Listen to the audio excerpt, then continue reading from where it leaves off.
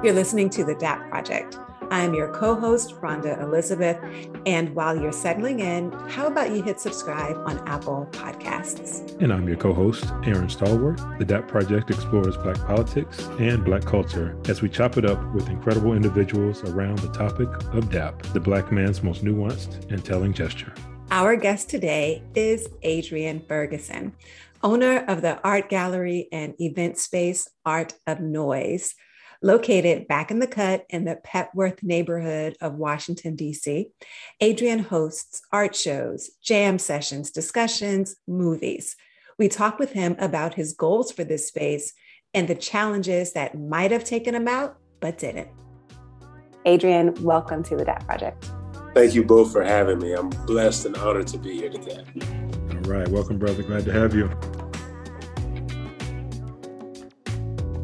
What is your earliest memory of DAP? I would say it would be related to the earliest memory I had would be at church, and then growing up and being around at, shout out to Alfred Street Baptist Church.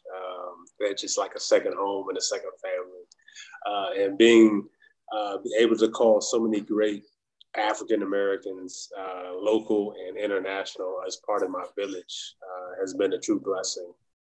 I think the earliest memory for me was actually going to choir rehearsal with my mother and hearing the choir rehearse for Sunday on Saturday evenings at 6:30 p.m. to like 8:30 p.m. as a small child with other small children in the pews making all kind of noise in the background, being just really just a nuisance. But that was my earliest conveniences. Every Saturday, my mother would go to choir rehearsal, and she would drag me with her because my little friends would be there. And so it was with your friends there? Yeah, I did. My friends that I'm still friends with today. That we would play together. We would imitate the adults singing. We would do everything. You're making me think of my early days at Ebenezer United Methodist Church in East Texas. But I'm still trying to hear, where's the exchange of DAP? Did you and your boys in the back of the pews, in the basement, where y'all at with the DAP? I mean, man, so Sunday school, before Sunday school, they would give us donuts, right? And we would race downstairs to get them donuts. Right. And it was like, listen, Sunday school is secondary. All right, we're going to get these donuts, and the first one down there going to get the best donuts. If you got the best donuts, we're going to put something on it. You know what I'm saying? And we're going to figure out how to get the top donut. And that was our social DAP, you know what I'm saying, every day. I mean, every Sunday, as far as communing, checking on each other, see how we doing, how are you feeling, what's going on at school, what's the new language, what's the new verbiage, what's the new slang? Did you catch the latest In Living Color episode? Did you catch the latest Martin episode? Let's act out some of the skits that we had, and you got to give me the new slang. I can take it back to the suburbs. Yeah. I love that. I like that. That's how the culture spreads.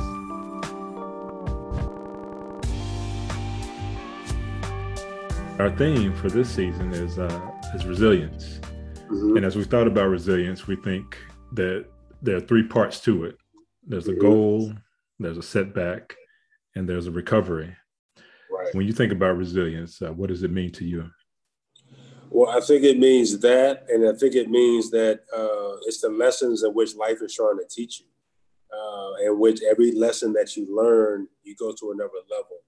And that level teaches you a different lesson in which you have to master until you get in order to get to that other level. So, I mean, it's kind of like when I think about resilience, I think about not where I've been, but I think about not skipping the process and not skipping the struggle and knowing and embracing the struggle and the process as part of the story. The growing pains are so real in whatever it is you do, because everything takes time. And everything, and we live in a social media age where all we see is the final curated product. And we don't see the back end of the work and the time and the blood and the sweat equity that was put into this in order to get to this particular place in which it is. So many people want to skip that process and say, hey, I want to do that. Well, this is what that entails. And then when we learn to embrace the process, I think we understand and we become resilient. So let's use an example from your personal story of going through the process, and the process wasn't easy. I heard you describe your college journey, and it entailed a few ups and downs. And please correct me if any of the story is inaccurate, but what I understand is that you really wanted to attend an HBCU for all the reasons that people want to attend a historically Black college and university. You're really excited, but then your guidance counselor is kind of discouraging you from pursuing that path. You did it anyway, following your heart. I did. And this was, I'm young enough to be young, but like I'm on the back end of a generation, and then the people and a lot of my educators and the teachers that I had during school were close to retirement. So they have been teaching for 25 and 30 years, well into the 90s and 80s and, even the 70s. And they were kind of on the back end ready to retire. And I faced a lot of the old guard mentality when it comes to guidance counselors and teachers who, quite frankly, didn't particularly care for Black students or Black colleges. Didn't see the need for Black colleges, really didn't really see the need to even focus on Black students. And, to have a guidance counselor deter you from going to a historically Black college or university is actually, when I think about it, it was like, it wasn't traumatic at the time, but, it was very traumatic when I think about it. Is because here was this older, seasoned, educated, established man telling me that my goals weren't good enough. You got to tell me, is this a Black man or a white man? This is a Caucasian man, yes. All right, Adrian, I appreciate the qualifier then. Aaron about to go get him wherever he is. Aaron about to go get him. He's about to claim UNCF. It was like and go get him. To hear somebody in that position discredit your heritage and your culture and your dream, it means something. That does something to you as a child, as a 17, 18-year-old kid. And you saying, well, am I good enough? Am I qualified? Am I able and capable? Which I really was, but it wasn't until years later where I feel like, some other educators and things stepped in when they heard what had happened, and some other people within the school had heard what he said and what he did. They had stepped in and said, hey, that's not okay. And if you said that to one Black kid, I imagine you said this to several Black kids, over the course of your career. But, nonetheless, having two parents that were HBCU graduates, the seed was planted, and I'll tell you a funny story. I think I was like middle school or high school, and School Days came on from Spike Lee. And and then I grew up in a time with like Different World, and it was, right. And when Fresh Prince and Martin were all wearing the HBCU paraphernalia, and back when there was the glimmer of Black pride in the 90s, and in that time period. So watching that and getting that culture, I was like, I want to go to an HBCU. I have to be there. Mm-hmm. And then come from Northern Virginia, where diverse high school, where we had a little bit of everything, but it wasn't predominantly Black. But getting that seed of Black excellence and Black awareness from church made me further want to continue and expand that and continue an education at an HBCU. So your choice was Hampton originally. So my first choice was Hampton, okay, and Morehouse and Hampton were top choices. Mm-hmm. So I got accepted into Hampton. I did not get accepted into Morehouse. They were not checking for you. I find that hard to believe. What? But there's a twist to the story. So tell us the twist. There's a twist to the story. So I was devastated when I found out I couldn't go to Morehouse. I was devastated. I had went down to the whole Candle in the Dark. There's a big award ceremony that they do every year. I had toured the campus 2 or 3 times, and people were heavily trying to get me to go to Morehouse. And when I didn't get into Morehouse the first time, I was like, I might have dropped a couple of tears. Mm-hmm. Because that rejection letter was like, sorry, you're good, but you're just not quite Morehouse material. And, but thank you. Come again. Keep us in mind.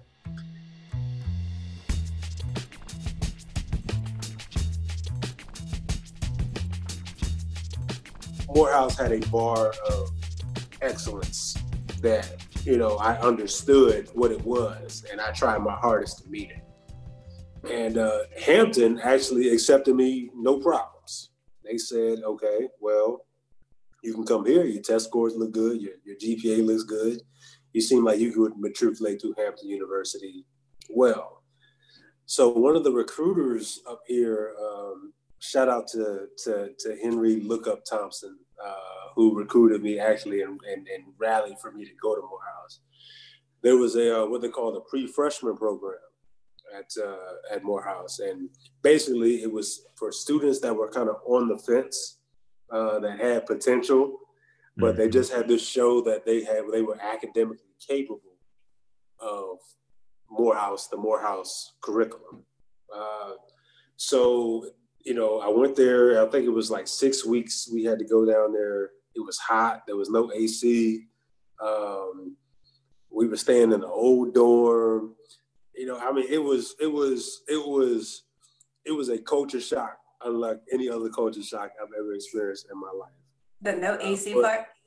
The no AC part. Y'all in Virginia love some AC. We need it. My tax dollars just gotta have some AC. Yeah. That's too much for But we were down there in Atlanta. Hot Atlanta for real. And to this day, the guys that went through that program, I could pick up the phone and we just pick up where we leave off. So, I went through the program. I showed that I was capable of handling Morehouse caliber academics. And they awarded me admission at the end of the summer. Yeah. So is that an experience that taught you to trust the process? And at what point can you say, yes, I had to trust the process? Because surely when you're studying in those hot rooms, you are not trying to hear trust the process. It was a trust the process moment in which it was, I don't know why my internet's not working right now. I don't know why this network is down right now and I got this paper to go through right now. I don't know why this calf is closed and I'm hungry and I'm starving. I don't know why, but it's like, I gotta be here, and the thing is that to go through all of this and not have a light at the end of the tunnel would have been embarrassing to me. I was like, this unacceptable. So, glad that I had made friends and brothers which we encouraged each other along the way throughout that time to say, hey, it's time to go to class. Hey, it's time to go study. Hey, it's time to go eat. We all had a common goal and we all kind of linked together under that common goal, which is to get full acceptance in the Morehouse. Yeah. What's an experience that you had at Morehouse that makes you exceptionally proud of being a Morehouse man, of your time being on the campus? So it was so many, but I think one of the best times was hearing Reverend Dr. Otis Moss III. I don't know if you're familiar with him, but he's a really well-known preacher in Chicago, and he came to what we call Crown Forum, and his speech just changed my life. What did he say? Yeah. He was talking about like the goal line. And doing what a team has to do in the fifth quarter to get to where you want to be in life. And he was talking about the struggles and the pains of what it takes in the process of what it takes to achieve your goals in life and the things that nothing is going to come to you, for free. And as a Black man and as an African American, is that you got to be better, and you have to program yourself to be better. And one of those quotes that he said, I'll never forget. It was actually by Dr. Benjamin Elijah Mays that he re-quoted.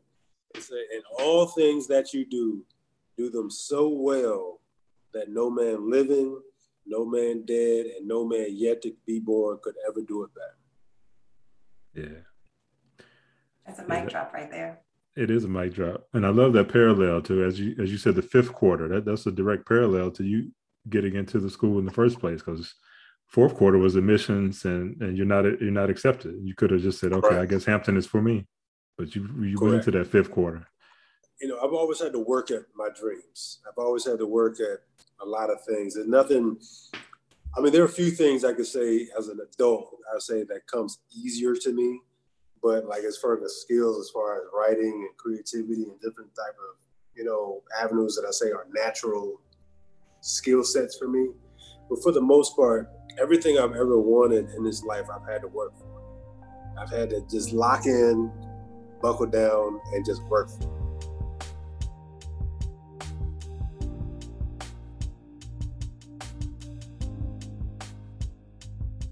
We're all art lovers. We're looking at the art behind you.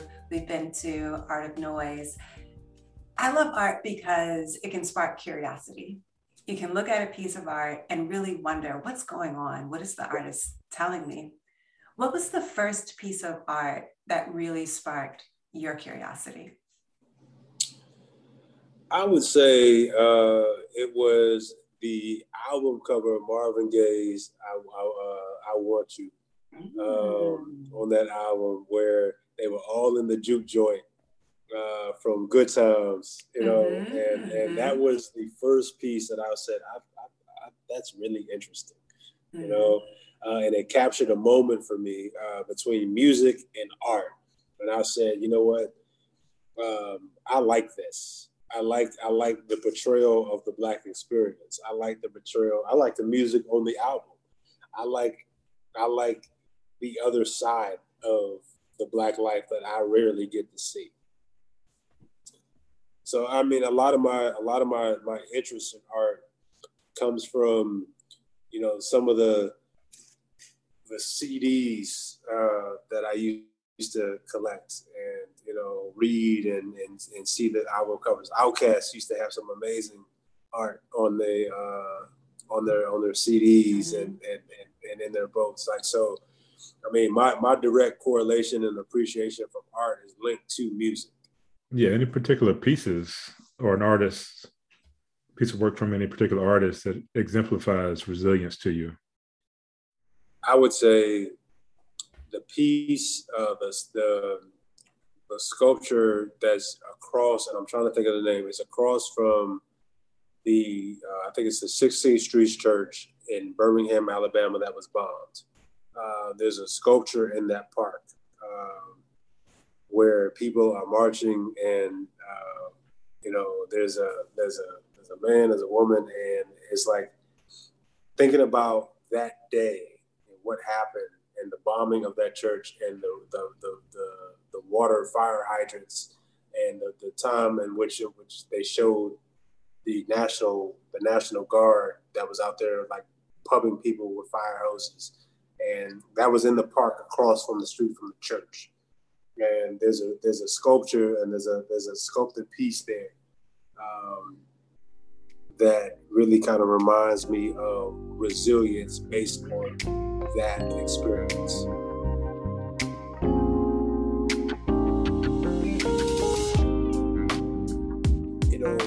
This is gonna sound weird, but Isaac Hayes was resilient to me, okay?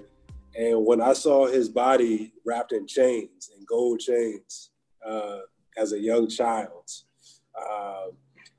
that really resonated as far as resilience to me and creating, because it was something changed means slavery, means entrapment, means bondage, and to create that and to take that thing that was meant to subdue you to create something beautiful and artistic and make it part of your piece. You know, really resonated with me. Like I was watching Dead Presidents. It was like at the end where Chris Tucker ODs, you know, and like towards the end where like they're actually like in a shootout and it's like Isaac Hayes is walking by, you know, and it's like being able to see that and hear that and then see an actual clip of Isaac Hayes performing Walk On By and Hot Buttered Soul in these chains, you know, really kind of put it was like, man, that's what our people do. We take, you know, whatever's given to us. We take our circumstances and we create cream. You know, we create gold and we create beauty and we create love and we create passion. So Isaac Hayes, I credit Isaac Hayes to his voice, to his stage performance, to a lot of things of which, you know, how music kind of created a picture of resilience in his voice, you know. So yeah, just those two images alone, as you mentioned, speak heavily to resilience. You know, the example you give with Isaac Hayes, but even the Marvin Gaye album cover, you know, for there to be joy and love and movement in that juke joint in a time where we know outside of those walls or not many blocks from those walls is, you know, hatred and racism and drug addiction and all the sorts of things. That speaks to the resilience of Black folks in that picture, in that juke joint. It does. For a couple of hours, you can unplug and unwind, you know, from the sport, from the tours of the day. And I think that was a perfect epitome of Black life in its rawest form that we don't always get to see.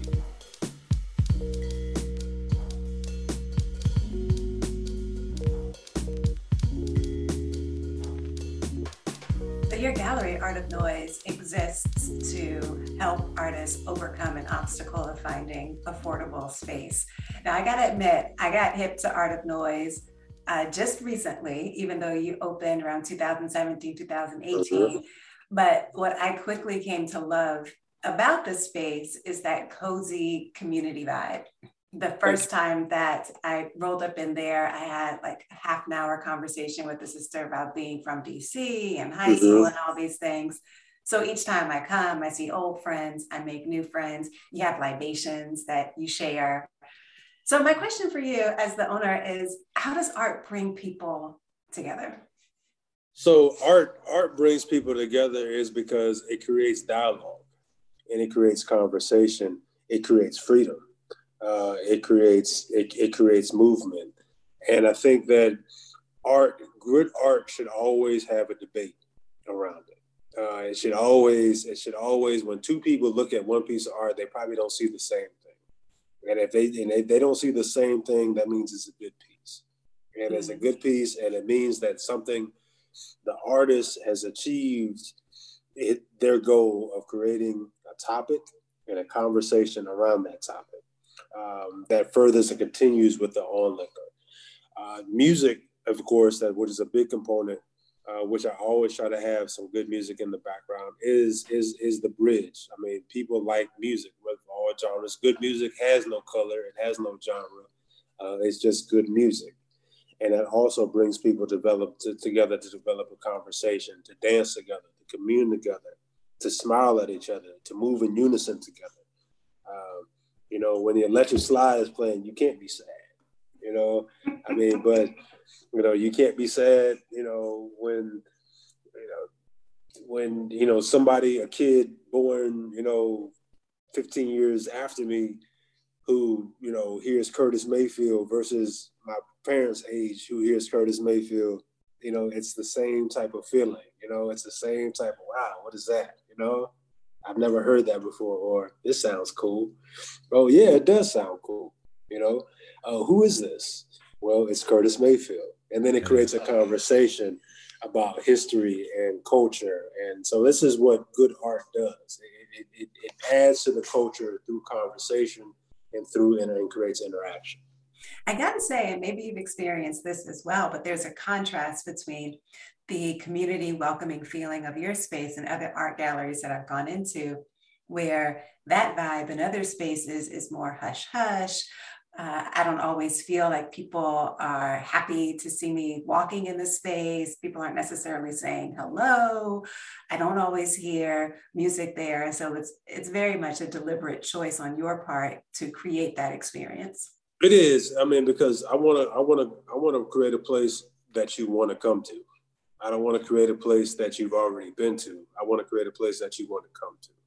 So, I mean, with the music and the art, and then changing out the art and exploring different mediums and putting different mediums together, and really, being multi, to encompass the wide spectrum, and to really kind of explore the beauty of Blackness and Black art in this city and in this region.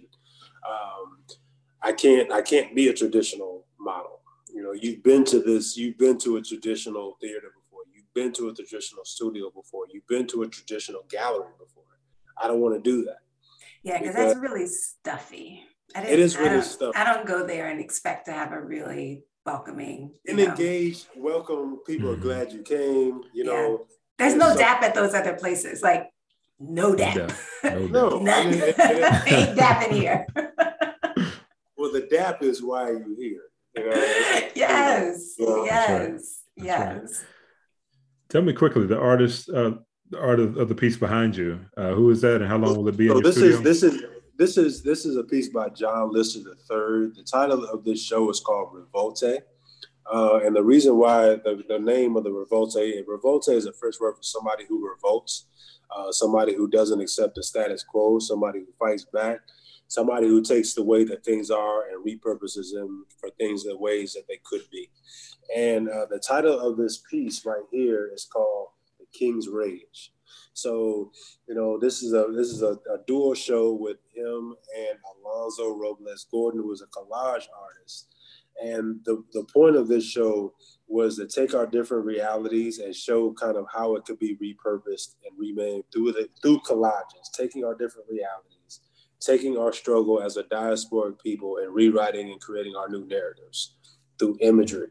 And the bridge in this show is the collage, because he is a mixed media artist. John is behind me. And the title of this piece is called The King's Rage.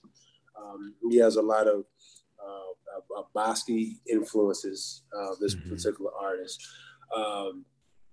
And creating a new narrative through collage work. I mean, with Alonzo's work, where he's taking strips of publications that have nothing to do with each other and putting them together to create a new reality and a new narrative.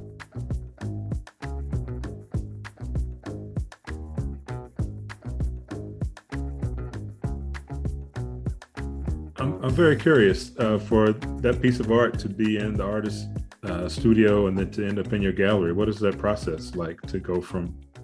So normally when I interact with artists on the onset, people send me what they call a portfolio, okay, or a link to a portfolio, a website, or something where I can see a body of work, okay. And then they basically, a lot of artists come to me and say, hey, I would like to exhibit in your gallery. What was that take? When I say, well, hey, let me see your body of work. Let me see what you've exhibited. Let me see what you've already worked on. Everything is not always a great fit. I have said no in the past, or just say, hey, this, referred other people to other galleries. Did you tell them to trust the process? Did you say no? But listen, trust the process. It's going to come through for you. But see, it's like everybody expects me to say yes, so when they hear no, it's like. And you're like, yeah, I'm going to decline. I'm going to decline because it doesn't speak to me personally. And I don't know if I don't know if people want to invest in this. I don't know the people who patron Art of Noize and the people who collect from Art of Noize. I don't know if this would resonate with them. So, I mean, it's normally a process where I have a meeting with the artist, and we talk about the ideas, about what it is they want to do, or what the exhibition or the show in which they wanted to show here at Art of Noize. And then we get together, they put together a proposal, what they had in mind. We kind of go back and forth until we reach a happy medium. And then, is us, we pick a month in which we can make this happen, Yeah. And when that art does speak to you and it is a good fit for Art of Noize, how does it feel when it's hanging on your wall? It feels amazing. Man. It feels amazing to come in here every day and to see beautiful artwork from beautiful people, from a local fountain producing this amazing work to have on your wall. It's a blessing. I mean, I've been able to meet so many quality and perfect and wonderful artists in this process that the amount of people and the artists and the personalities I meet, I mean, I can credit that to my white walls and being able to be a place and a platform for the people. So.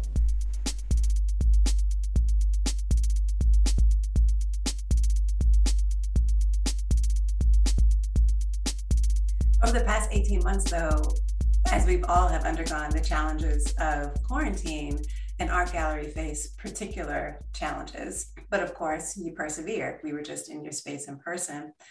So my question is, how did you pivot during that time so that you could sustain the gallery? And what innovations emerged from the pandemic that you'll actually maintain because they turned out to be pretty good adaptations? So, when people, before the pandemic, I mean, we were heavily a rental space. People would come to us and they would rent our space for a myriad of private and public things, photo shoots, video shoots, which they still do, by the way. Performances, workshops, casting calls, the whole 9 yards. We would get rental inquiries for people to say, hey, I want to use Art of Noize for X amount of hours to be able to do this. And when the pandemic hit, everything, all that stopped because we couldn't allow people in the space and people couldn't commune and people couldn't rent our space and people were scared to come out. And it was really a shock. So how we had to pivot was really figure out how to really focus on art and art excels and art exhibitions. And I had to go to school. I had to be like, yo, people are buying art. I need them to buy art so that we can survive. So how do I do that? How do I create a place in which they want to buy art, in which they want to come and be safe? So I had to expand my website to create it and make it more user-friendly.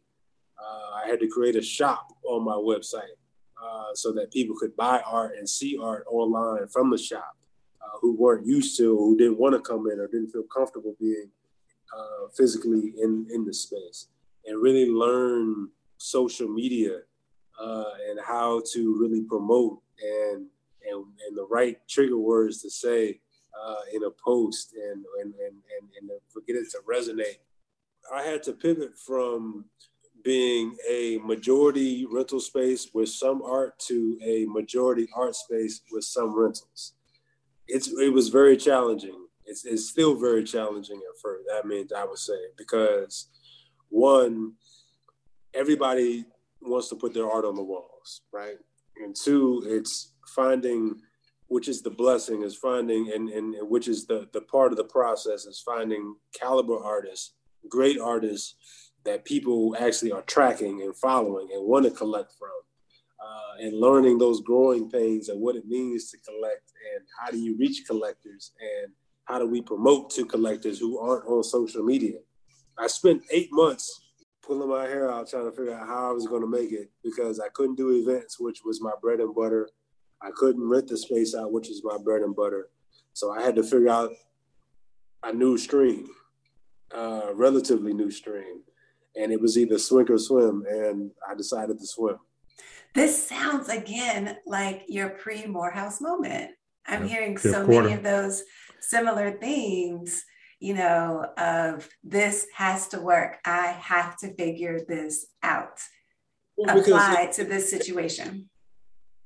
you can't expect a different result if you're not willing to try new things, and you're not willing to pivot, and you're not willing to fail, and you're not, if you're afraid of failure, you're afraid of success. And I think that, every entrepreneur and every artist and every, person in the creative industries is that you're not going to get it right the first time, the third time, the fourth time, maybe the fifth time. The key is to get up and to take those lessons learned. And eventually, if you keep doing it, you find a formula that works. And I believe that we found a formula that works. And we're going to continue to hone that formula. We're going to continue to build that formula and cultivate that formula to make Art of Noize not only just a household local name, but a national and international name. International. That's right. Yeah. International. Absolutely.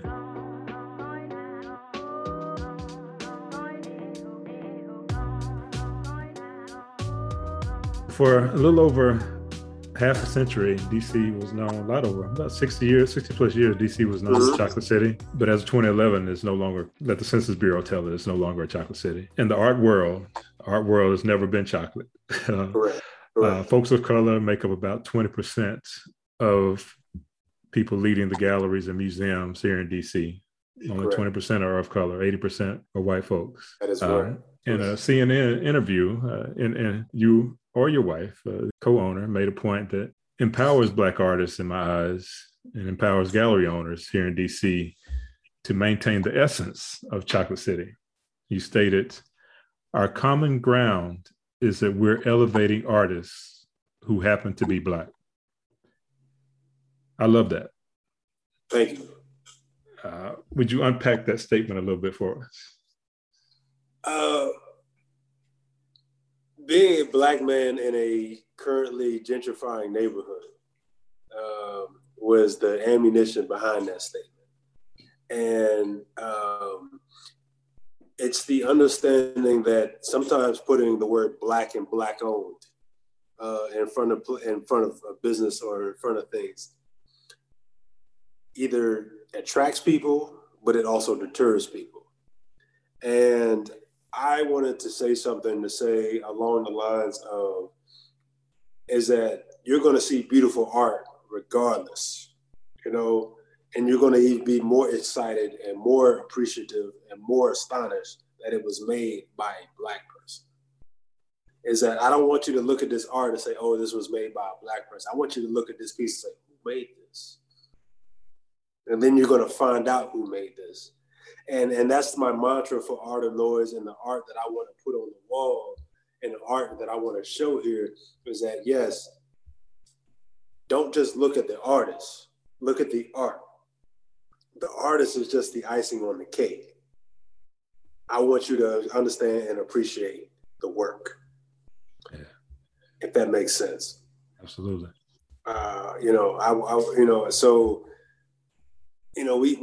I am a Black man. I'm a proud Black man.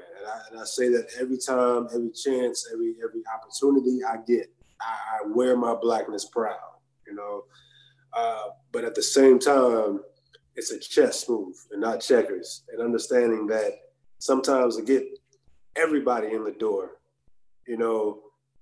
we have to be wordsmiths, and we have to be creative, and we have to be willing to sometimes put other faces and other things in front, so that they, other people feel comfortable and at ease and being in your space. Mm-hmm. But at the same time, not sacrificing who you are and what this space is ultimately meant to do.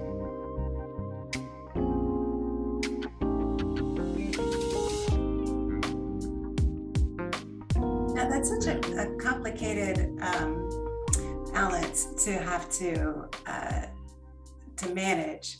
I do recall as I moved through the neighborhood in Petworth and surrounding Petworth, so many signs that say Black Lives Matter.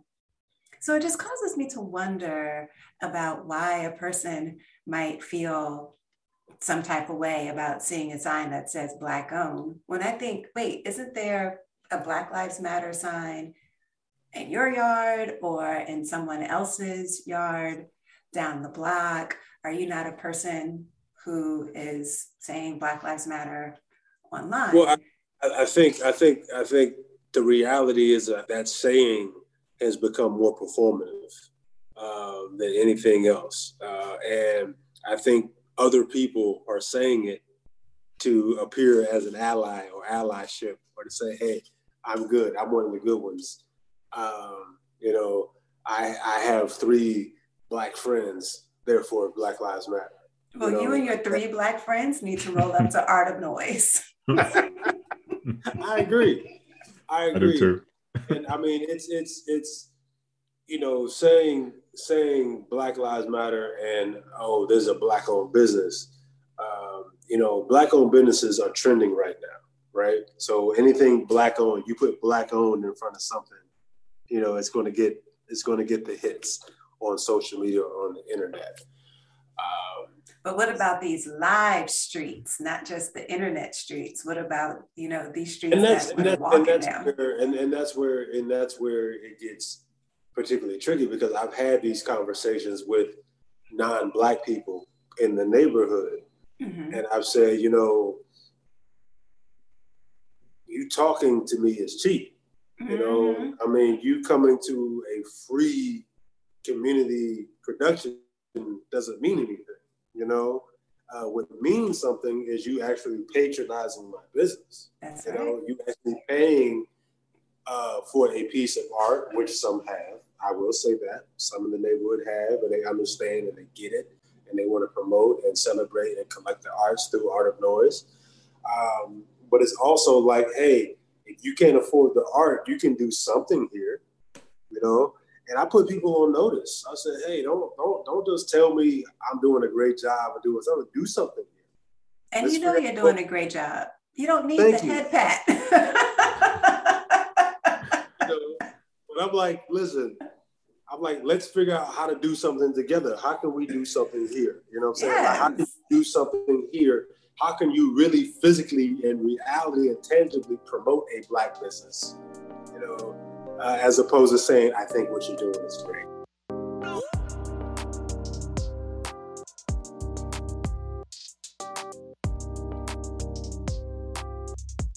Moments of Love.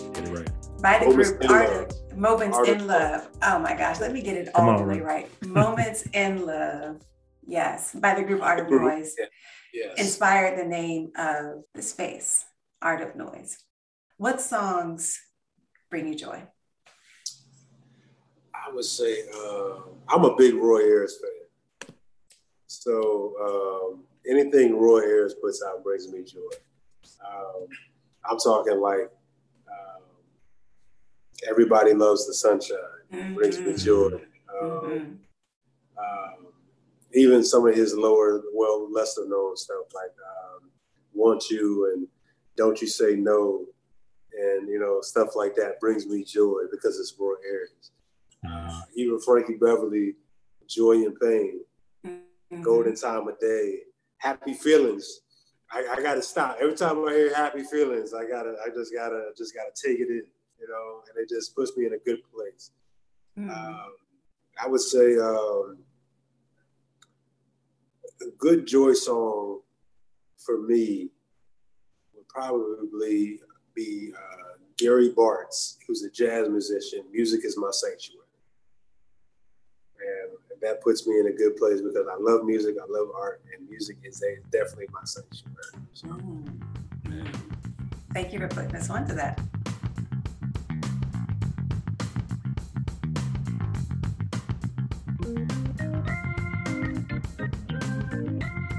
Well, we unfortunately have to wrap up our conversation. We, of course, could spend much more time chopping it up. So we want to thank you for joining us here on the DAP Project and sharing so many beautiful stories about resilience, about art, about community. We really appreciate that. Tell us, where can we find you in DC and on the socials? Okay, so our address, physical address is 821 Upshur Street, rear. Emphasis on the rear. All right, so you put that on in your GPS, it'll bring you right behind through the alley, right back to us. 821 Upshur Street is the Mexican restaurant on Upshur Street. They get more of our customers than they like, but they love it. But it's good for business. People can visit Thursday, Friday, and Saturday from 12 noon to 6 p.m. And my social media, so my Instagram is Art of Noize DMV. So that's ARTOFNOIZE DMV. My Facebook is Art of Noize. Same thing with the noise with the Z. My Twitter is Art of Noize DMV 17. And my website is www.artofnoizedmv.com. It's always Noize with a Z, not a S. Noize with a Z. Well, thank you again for your hospitality, your time, your thoughts, your wisdom, and we look forward to seeing you at 821 Upshur Street, rear. Yes, check in person. That in person, masked soon. up, to check out that beautiful art on the wall.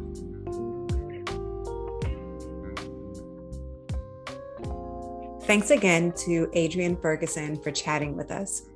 Art of Noize fills a distinct void and need for locally created art and culture here in the district. Yes, indeed. I'm looking forward to making it back to the gallery. Art of Noize is a vibe, and I'm glad Adrian joined us for a conversation. That Isaac Hayes and Marvin Gaye pick that he referenced will find their way to our TDPIG somehow. So since we were talking about reading, just kidding, we weren't talking about reading, but our book selection this month is a twofer.